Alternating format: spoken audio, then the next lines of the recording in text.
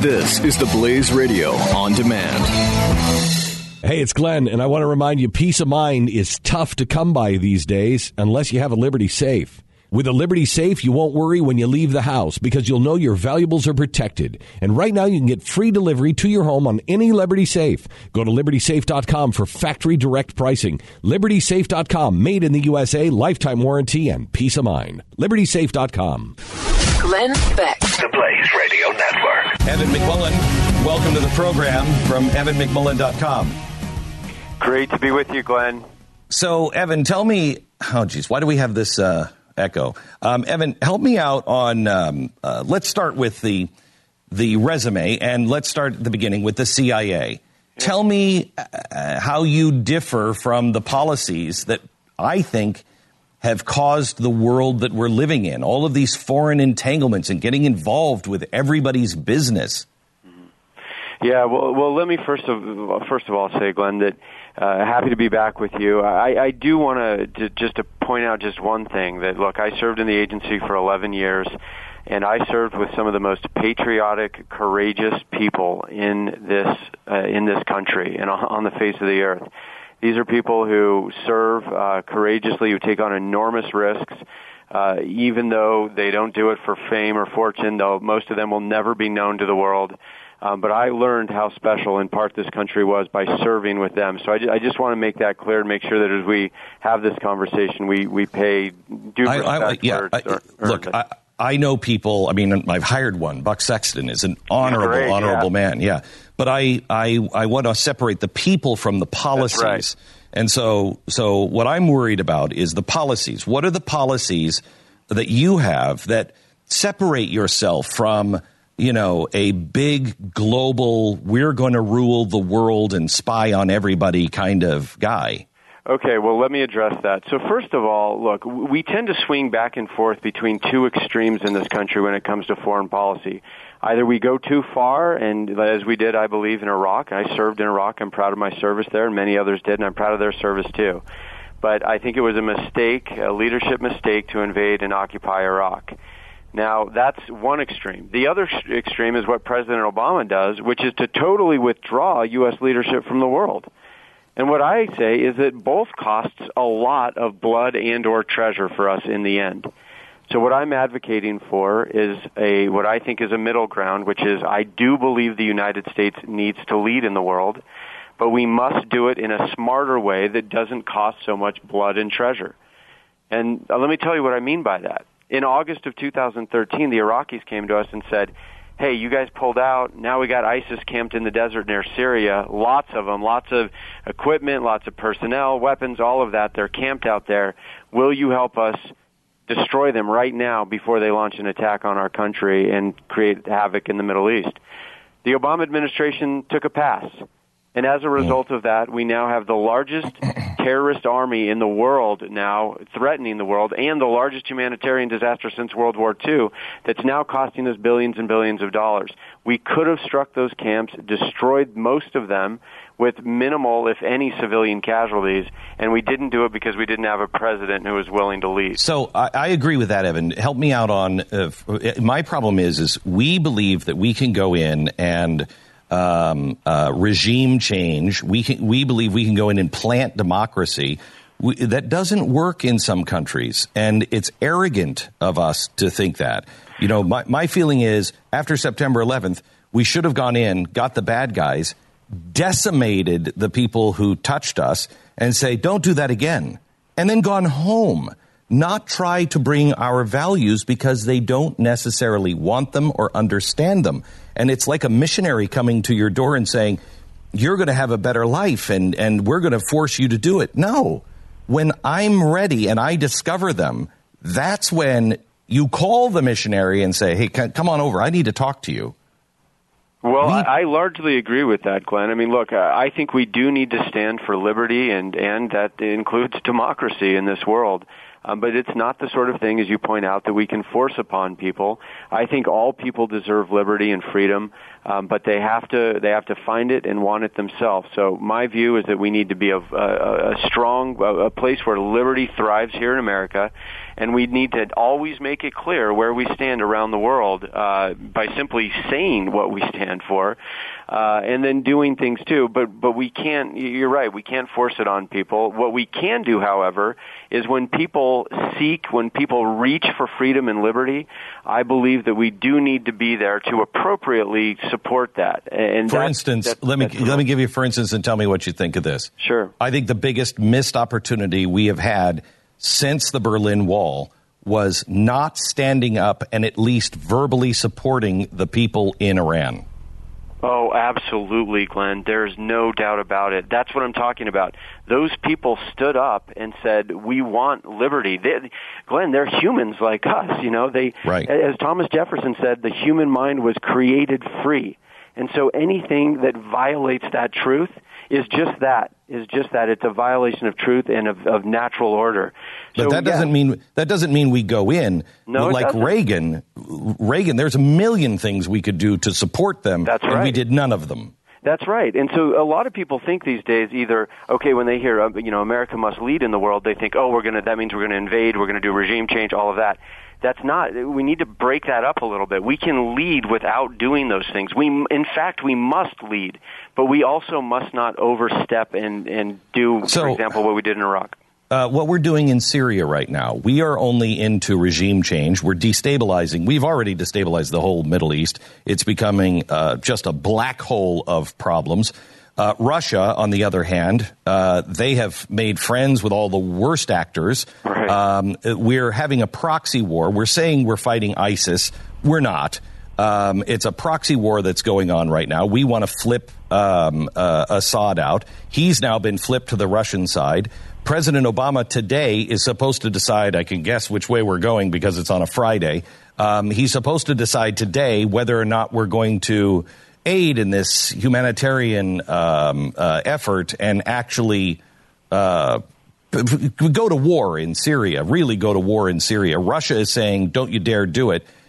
This is the beginning or possibly a beginning of a hot war and what could turn into a world war. Agree or disagree, and what would you do as president? Well, look, I think Vladimir Putin wants us to believe that it could turn into a world war. Look, the reality is that the Russian military is a fraction of its power size, its power, as it had in the Soviet era. They are not able to project force. They're in Syria, but just, that's the most they can do. That's the most they can project. They can project across their border, but they just are just a fraction of what they were. The U.S. military is far more powerful than that of Russia. We've both got nukes. Neither side wants to fight each other. That's the truth. But if we asserted ourselves, wherever we assert ourselves, especially the further away you get from Russia, the more the Russians just can't stand up to us, and they know that. The difference is that Vladimir Putin is willing to talk a tough game, and President Barack Obama is not willing to use real American power. And I don't mean that we have to engage, in a full-on military intervention. That's not what I'm talking about. But I'm talking about things like, or when Iran captures our sailors, who are, Right. mistakenly in the wrong place, and Iran Right. captures them and humiliates them. Look, President Obama could have done more there. He could have stepped up and let Iran know that we weren't going to tolerate this. Instead, he gave them a bonus. And that's what I'm talking about. The world does not respect our leadership anymore because we have a president who believes that we're not a force for good, we're a force for evil. I think he believes that, or we have been, and so he's going to pull our leadership from the world. But look at what has happened since he's done that. There's been an unprecedented growth in terrorism. Tyrants around the world have felt more empowered, and they are invading other countries and slaughtering innocent civilians.